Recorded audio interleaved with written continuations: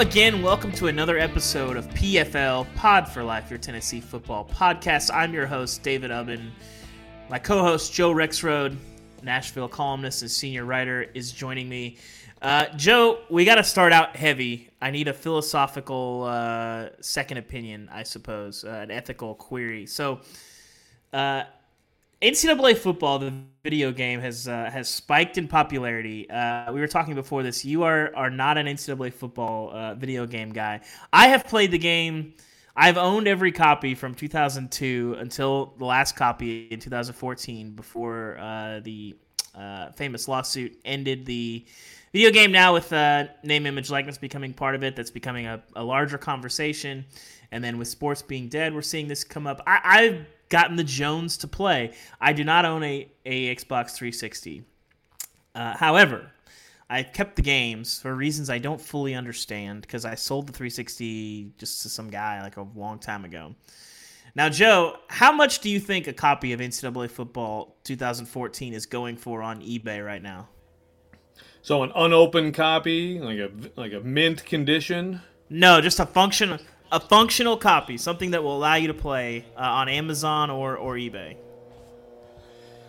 I mean, could it be for more than $100? It could be. It's about $200. Okay. So here's my question to you. Do I spend $60 and I go buy a Xbox 360 and go back down that trail? Or do I strike while the iron is hot and sell all these on eBay? If you're me, Joe, what do you do in this situation? I tweeted about this on Wednesday, and as soon as I did, I had a bunch of replies and literally like 5 DMs of Tennessee fans like, "Hey, I'll buy that from you. Please let me buy that from you," because they're very hard to find right now. Boy, the hard part for me on answering that is, I mean, my instinct would be, yeah, go ahead and sell it, make a few bucks. But I don't know the sentimental and enjoyment value that you get. So, I mean, if that's high, and considering that, there's probably some time ahead of sitting around, I might stick with that stuff and go get the 360. Perhaps. I'm a big online game guy. The playing the computer, they get a little too predictable. I don't find it that entertaining. We'll see. I'm going to have to ponder this for a while.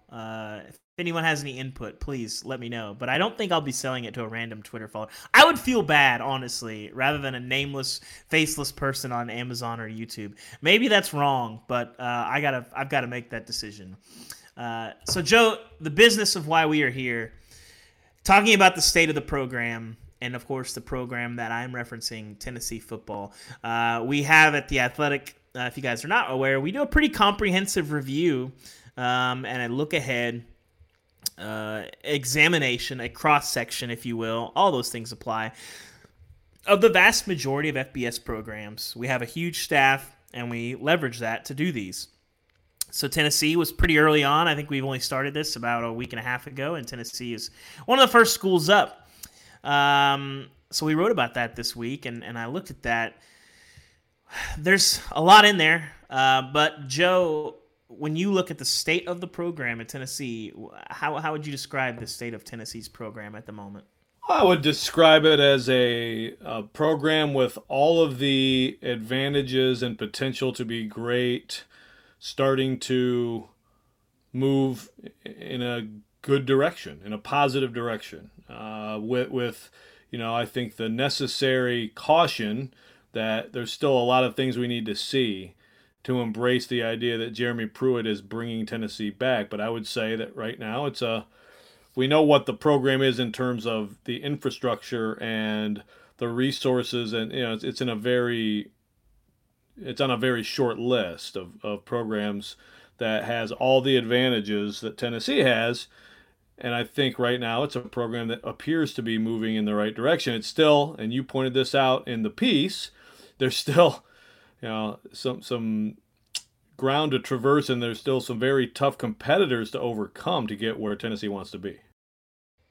Yeah, I think it's I think I've written about this in a mailbag previously, but if you are ranking the leaps for teams to make, I think 1 to 5 is really, really difficult. I think 10 to 12 is absolutely the hardest. I think 5 to 8 is maybe the easiest. They did that in essentially, I guess you could say 2 years, 4 to 8. But going from not very good to pretty good is not very difficult. We see it all the time. So I think my question, of course, the program is on a rise. Is the trajectory is straight up. But I think the question that the program's going to have moving forward is, when do they hit a ceiling? Is that ceiling, multiple national championships? Is that ceiling 10 wins? Is that ceiling, sitting on 9 wins and they just can't ever get by Alabama or squeeze by Georgia and get to Atlanta? We don't know the answer to that question. Obviously recruiting plays a factor into that, and we talked about that on our last podcast, and that is going very well for Tennessee. But at some point, you got to beat these teams on the field, and you look at Georgia and how well Georgia's recruited and how strong that program looks, and they still cannot, despite outplaying them twice on huge stages, they still can't get by Alabama. It's been a problem for Georgia. And so, Tennessee, they're going to have to play in some of those big games as well. And can you get by them? That's sort of, Tennessee sees itself in that chair and wanting to compete for those kinds of titles. And so that's kind of the big picture question is you've made that jump from 5 to 8. I think Tennessee is very well equipped and will not have many issues making that jump from 8 wins to 9 to 10 wins. But that's not going to be enough for Tennessee fans, naturally. And I don't think that's a bad thing. I think the expectations at Tennessee are large. They want to win SEC titles. They want to be in the playoff. And to do that, you got to recruit at a high level over the course of a 4-year period. They've stacked one top 10 class. I think pretty obviously we'll have a second top 10 class that might be nudging into the top 5. That's a great start. You got to keep doing that. And so that's the big question, I think, and that's a question that won't be answered until 2022 or 2023. But the thing that I keep coming away with right now is Jeremy Pruitt is basically right on schedule for this rebuild. They were competent, and they had a couple nice moments, even though they kind of ran out of gas with a limited roster in 2018. 2019, obvious progress, a better team. You have a rough start. You lose some games that you probably win 7 or 8 times out of 10. They lose those games. But you still manage an 8-win season. You still win 6 games in a row to close the year. And then 2020, this is going to obviously be the best roster yet. I don't know that their record is looking like one that will be markedly different than it was a year ago. But the roster, I think, will be much, much better. For you, what do you feel like is going to be the biggest hurdle for Tennessee to make that jump? From whenever they get from that 8 to 10 zone, where do you feel like the difficulty in doing that is going to be? Well, look, I think first of all, you have to be great at the quarterback position. So you've got to identify and develop that guy. And so, we know Jarrett Guarantano is going to be the starter, whenever this season happens, when the season starts. I don't think there was ever any question about that. If anyone had any question about that, when spring football disappeared, you should have removed any question about that. But again, he was going to be the starter. Maybe he can have a fantastic senior season and be the kind of quarterback Tennessee needs to be in that neighborhood. But right now, I would say they would need to be better than him at that position down the line to get there. And as you said, recruiting, you got to stack those classes. You got to keep just building up to have the talent level to be able to hang with those teams on the field. I think the offensive line for Tennessee this year will look like that. Well, the defensive line. Emmett Gooden coming back is a great thing, but, you've got to be deep and really good in the trenches. So a lot of it is just that. It's just building up the talent, and I do think coaching continuity is something that Pruitt needs to locate moving forward. I think that's the mark of a good program. And I understand that Alabama has had all kinds of turnover. Nick Saban and been fine, but that's also, it's sort of like you go to Alabama and then a year there, it's like everybody wants you. It's a different kind of lack of continuity there. But I think Pruitt needs that. There's a lot of factors. I don't have one thing, obviously, but you just have to.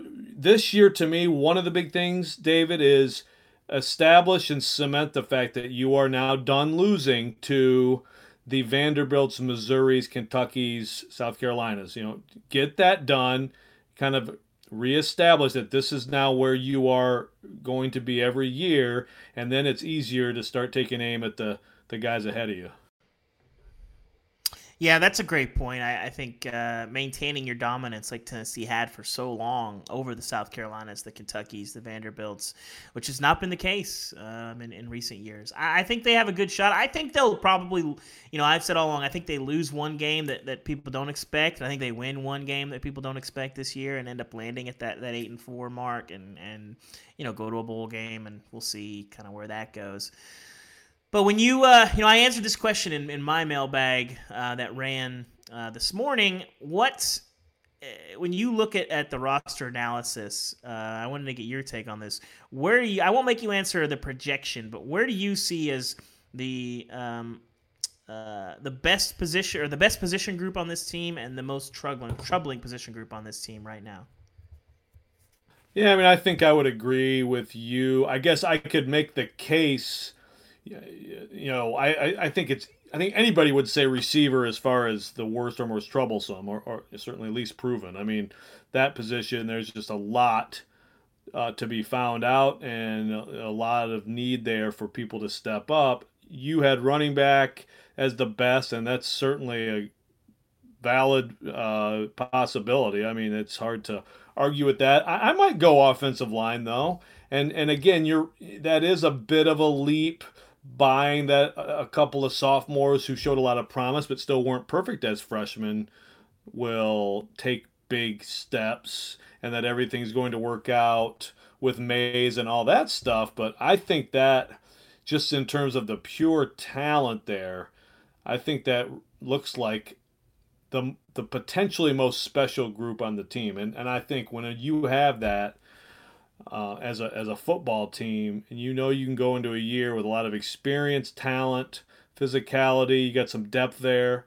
That's just a great benefit for everyone. They should be able to impose themselves on teams this year. Like you said, they have great running backs, and that should all make things easier for Guarantano and these receivers who need to develop. But I think it's probably one of those two spots. Mm-hmm. I wanted to dig into this as well. We had a lot of mailbag response this week. The people get hungry when they haven't had a mailbag for a while. But we had a ton of questions that didn't make the cut. We dug into a lot. If you guys are not subscribers, you should check that out at theathletic.com, our Tennessee football page. But I wanted to throw an interesting question out there that I did not hit on. How many quarterbacks start a game in 2020? Brian M. wanted to know. I'll let you kick us off with this one, Joe. Ooh, that's a good question. The hypothetical quarterback questions, you can never have enough of those. Now let's say I'll preface this question. Everyone's healthy. There's no injuries. Yes. Okay, that's a good point to make, because obviously you could, that could certainly change things. I will go with 2.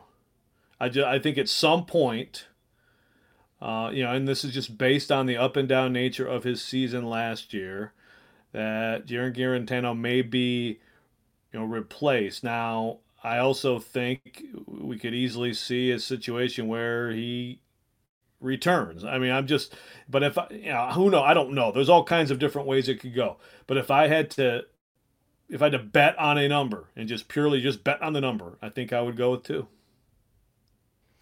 I'm going to stick with 1. I think you're right. I think he gets benched at some point this year. I think he'll have a much shorter leash, but I think he keeps the starting job. Again, provided health is all there. I think he was the best quarterback in practice by a long ways last year. I know Tennessee fans want to see the young guys. Maurer was kind of all over the place in 2019. I think he'll be improved. But when you have so little practice, like they're going to have right now, it's going to be hard for a guy like Harrison Bailey to make a leap. That's Harrison Bailey, current 4th-string quarterback at Tennessee. It's going to be tough for him to get a lot of mileage, I guess, in reps, especially if you start preparing for games. Then you really have to shore up who's getting reps and those kind of things. And Jerry Pro likes to say everyone gets equal reps. All right. They don't. That's fine. Yeah, sure. That's fine. Yeah. Reps against ones are different than reps against the scout team, but whatever. They do multiple fields. We don't need to break down Tennessee's practice schedule. He is both telling the truth and also misleading at the same time. So anyway, I'm sticking with one. I think Garantano, I think he probably throws a pick and has a rough start, and they go somewhere else for a little bit. But I think he does enough in practice to win his job back. I mean, I think last year was so disastrous that they had no choice, and it was very confusing. Because the coaches weren't sure what was happening. Jarrett wasn't quite sure what was happening. He pointed to maybe he was pressing a little bit and not fully understanding. I think he obviously has some limitations, but I'm sticking with one. I think he hangs on to that gig this year, and Jeremy Pruitt, every single week they talk about this over and over. The best guys in practice play. You hear that from players. You hear that all the time, and last year, I think their hands were forced a little bit, but I think he's the best guy in practice. I think he hangs on to it. So if you maybe bet over/under 1.5, barring injury, I'm taking the under there. Who's your second guy? Who do you think is the second guy that comes off the bench? I was only agreeing to answer the number part of it now. So no, I would go with Maurer, and I understand that there's speaking of hunger from fans, a hunger for the hot shot new recruit coming in to be the guy who immediately ascends to number 2 on the depth chart. But I'm going to go with Brian Maurer as the number 2. And I'm very interested to see what happens with Harrison Bailey in terms of is it worth I mean, like you said, look, if things go well, then they won't need to worry about it anyway. But is Harrison Bailey someone you want a red shirt, or do you think it matters? Is he so talented that won't come into play later in his career? I don't know, but I would pick Maurer. Interesting. Well, Kyle K wants to know what incoming player do you expect to have the biggest impact in their first year? So we're talking about what incoming freshman this year, or can it be an incoming? Let's rule out Velus Jones and Cade Mays. We'll rule those guys out. Freshmen. Okay. Or junior guys. Okay, because I was gonna say, because obviously Brandon Johnson is a guy also who, could be that guy. But I'll go ahead and go with probably an obvious answer, but Omari Thomas is a guy who I think at a position of need, a very highly rated and highly thought of player, a guy you don't see a ton of true freshmen in the trenches come in and make that big of a difference, but it seems like there's definitely an opportunity for him to do so. So I'll go with him. Amari Thomas is a good pick. I think the defensive line is a little crowded. I think it may be he's going to play, but I don't know how easy it'll be for him to make an impact. I'm going to go with position of need. I'm going to point to 2 names. I'm going to say one, Bryson Eason, 270 pounds at middle linebacker. There is such a void at that second middle linebacker spot opposite Henry To'oTo'o that I'm going to point to Bryson Eason as that guy. And my second pick in a loaded but wide open group of edge rushers, I'm going to say Tyler Barron from Knoxville Catholic. You see him, man, like NFL body as a 18-year-old kid. It is wild. Like they don't really 6'5", 260. I mean, that you don't see a lot of kids like that very often, and guys that are driven and are have their head on straight. I think you look at Henry To'oTo'o. Obviously, last year would have been a good pick for if we were asking this question. I don't know that I would have picked him because it was a crowded position group as well. But one of the things he did to separate himself was he was just bugging Daniel Bituli constantly. You heard in preseason camp, Bituli, Henry's texting me at 11:30 questions. He's hungry. He wants to know this. He wants to know that. You heard that all the time last year. And I think Barron could have a similar approach. I think he's just really, really dialed in, and you talk to people around him. It's he's a guy that I think can really make an impact and is physically ready to play. I think more than anything as a freshman, your body has to be there. You can't be throwing guys in there that still need to add 30 pounds or still are really skinny. I think any of those receivers, you can take your pick, but I don't know that I believe in one of them more than the other. I think the Jalen Hyatt speed is interesting, but I'm going to go Bryson Eason and Tyler Barron at those two spots. I think those are both guys I'm excited to see. Yeah, and you're talking three guys there in the front seven, and it would be great for Tennessee for all of them to have some kind of impact. I think I mean, it would certainly. There's a need, and you're right. There are a lot of guys coming back on that defensive line. I guess we'll see if Amari Thomas is the type of talent who can move past some veterans, but. To your point, I mean that middle linebacker situation is really interesting and potentially troublesome if no one steps up there. Yeah, I think so too. Well, I also was asked, Joe, for a hot breakfast take. I took aim at Country Ham. Do you have any hot takes on the breakfast food front? Well, here's the thing. So I read your scathing takedown of Country Ham, and I very much enjoyed your yeah. Well, but I honestly, I'll be honest, I'm not sure I know exactly what you're talking about. That's that's a hot take in its own. Like I like Virginia ham, that's something that I've had that would be a distinctive type of ham. But I don't know that I really know exactly what Country Ham is. So please educate me on that first. So I had not had Country Ham. I'm going to, in the interest of my personal life, I am going to omit the times that I have eaten Country Ham. And I will just tell you, imagine if you took a perfectly fine ham and then you made it dry and tough, and then you added about a teaspoon of salt per bite. And that would be Country Ham, essentially.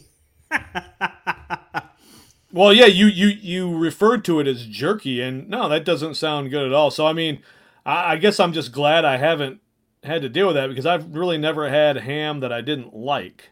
So, right now I have like 100% satisfaction rating, different degrees, but pretty much 100% with ham. I always like ham. Yes. Now, if I had a breakfast hot take, boy, I don't know. I pretty much love everything that has to do with breakfast.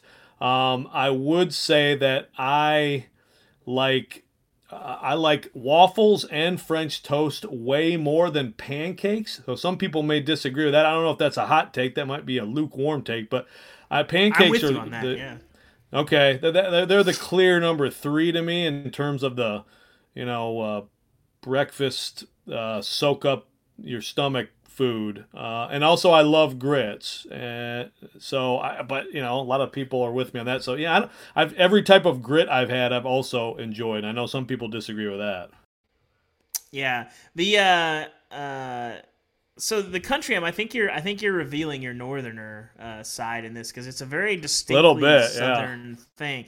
It's a distinctly southern thing because I think I have tweeted about Country Ham maybe once or twice before, and it was met with some backlash. The people that grow up around it are big time Country Ham devotees. But for those of you who do not know, it is very different from like the honey ham or the lunch meat ham or the ham you would get at Easter. It's a very different thing. I think Bojangles has Country Ham biscuits. I have never had their version of Country Ham, and when I've busted this takeout, I've been told, well, maybe you just didn't have the right good Country Ham. Again, as I pointed out in the mailbag, ham did not need to be improved upon. It's fine. Leave it alone. All ham is good except Country Ham.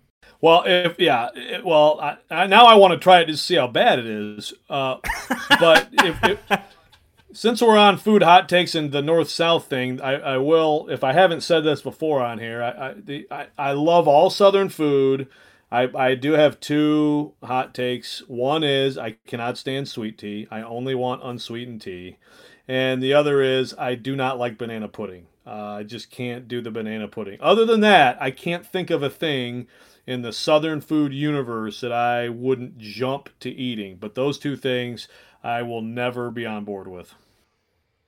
Off the record, I'm with you on both of those. This is a sticking point with my wife, who's a major sweet tea person. I don't get it. It's too much. And then banana pudding, I just have no desire in artificial banana flavored anything. I'm out on all of it. Before we go, Joe, did you have any? I'm intrigued by this. A lot of guys have these private coaches. I wrote this week about. Tennessee has a couple defensive backs, Bryce Thompson, Trevon Flowers, and then, of course, new commit Kamar Wilcoxon, who are working with Oliver Davis, who has a pretty interesting background. He's an interesting guy. But then I've been in touch with some other guys before. I've written about them. Tony Racioppi is Jarek Garantano's private coach.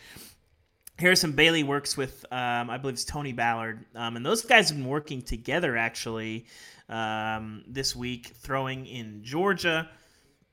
And those guys have worked together as well, and they're throwing actually with I forget the name, the tight end that Tennessee is also targeting in recruiting, but they have also been working out with him, throwing his way, and that is pretty interesting. What do you make of guys getting some work in with a private coach while this shutdown is happening? Guys that aren't under the limits of what the NCAA says coaches can have.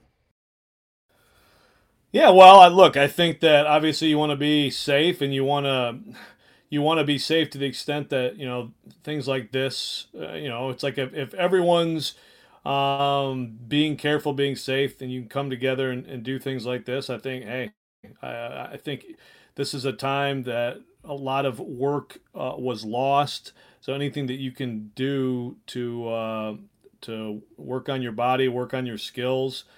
Look, if you don't do it, there are others out there who are doing it. In the NFL right now, it's like the team facilities, a lot of them could be opening, but some can't. And so they're not going to open the facilities and things like that. A lot of those guys are doing work on their own. Some of them maybe a little bit too packed together in some photos we've seen, but look, I think as long as you're being responsible. Otherwise, I'm for it. You've got to try to get some work in, and these kids, before all this, David, I think, I don't know if I'd be good at putting a time frame on it, but I think that the personal coach thing is a lot bigger now than it was some years ago, maybe not 5-10 years ago, but I would say 15 years ago, everyone didn't have a coach. And I think now a lot more kids growing up, even, apart from youth sports and AAU and all that, have personal coaches. So they're used to sort of doing those things on their own. And right now, obviously, those coaches come in handy. Mm-hmm. Yeah, it's interesting. I think Miles Campbell, by the way, was the tight end that they were throwing with, who Tennessee is targeting and may end up ultimately adding to the roster eventually, the 2021 prospect. I'm torn on the private coaches. I really enjoyed talking to Oliver this week for this story. He's an interesting guy. I think he is pretty legit. I think the trend that I didn't like early on with the private coaches that we saw a lot is guys would start working with, pretty promising talents like sophomore year of their college career. And then, these guys go on to be first round picks. And then the guy is like, oh, I helped develop X. I don't really want to call anyone out by name, but they're out there. And I took issue with, where these guys are like almost claiming ownership and really, building themselves up on the backs of guys that were already pretty talented. But as these guys, feel that these things, these guys really help them and really help develop them, more power to them. And I think especially in a time like now, if you can get some intense position work, it can really be helpful. So, it's going to be interesting to see, I think coaches are really going to get a sense of who is quote unquote all in whenever teams come back to campus and who shows up. I forgot the whole defense, coach. Who shows up in absolutely great shape? Who shows up 30 pounds overweight? This is going to be pretty telling, I think, and it'll tell coaches a lot about their rosters. And, I think ultimately, above all else, if you're one of those guys that is, spending your time working with private coaches right now, I think you got to feel pretty good about that guy's commitment, I suppose. Yeah, and of course, the strength coaches are, they're certainly keeping close tabs on guys, right? To make sure, because this is their time, and obviously it's much more difficult than non-pandemic times. But I think I think the larger programs, you're gonna have as much control and oversight as possible. But to your point, there's still a lot of work that you can do or not do on your own. And to your point about coaches taking credit, I think that's fair, no question. Some people, overstate what they've meant. But look, John Calipari, how many NBA players has he developed, right? He's developed a lot of NBA players, or has he recruited a bunch of guys who were going to be NBA players, whether they played at Kentucky or at the YMCA for a year? You could, to an extent, some of this stuff all means something, and the biggest thing about it is always the talent and the work that the individual puts in. Mm-hmm. Well, Joe, I appreciate it. This is always good to get together. Tennessee, again, if you guys have not checked it out, check out the Tennessee State of the Program, and check out the state of the programs that we have for everyone. If you read those, you're going to leave with a very solid understanding of those teams. They're written for a little bit more of a national audience, and man, they are really, really good. You'll get a sense of where everything is at. So don't just read Tennessee's necessarily. If you're interested, read. We'll have. I think this year we're doing more than ever. I think we have 85 on the budget overall. So we do, of course, all the Power 5 and then quite a few from the Group of 5. So check those out. Check out our work at The Athletic. Joe, you had a great story again that we talked about last week on Derek Dooley, and you and I are both churning stuff out pretty consistently, even through the shutdown, just because sports are down. The Athletic is still very active, and we've been able to bring some cool stories to you guys, and a lot more coming down the pipes. I can promise you that. Any parting thoughts for us, Joe, before we get out of here? No, but to that point, possibly something related to a Tennessean. I know people have mixed feelings about Steve Spurrier coming in the future, so kind of excited about that possibility. I think that's a little tease. I'm looking forward to that. A tease, and I think I teased this as well, but I caught a break on a story I've been working on for almost a year, and I think we'll be bringing that to you guys very, very soon. A bunch more things in the works. I think I'm staring at my budget right now. I think I'm working on 8 different things right now. So a lot coming. Impressive. That I think fans will like. Listen, multitasking. We got to do it. That's how we're going to roll. Well, that'll do it for this week's episode of PFL. Again, I'm your host, David Ubben. My co-host, Joe Rixroad. I write about Tennessee football. Joe writes. He's our Nashville columnist and senior writer. Thanks for tuning in. If you like the show, like, listen, rate, subscribe, all of those things. They're all good, and they all help the show. So thanks again. We'll see you guys around very, very soon.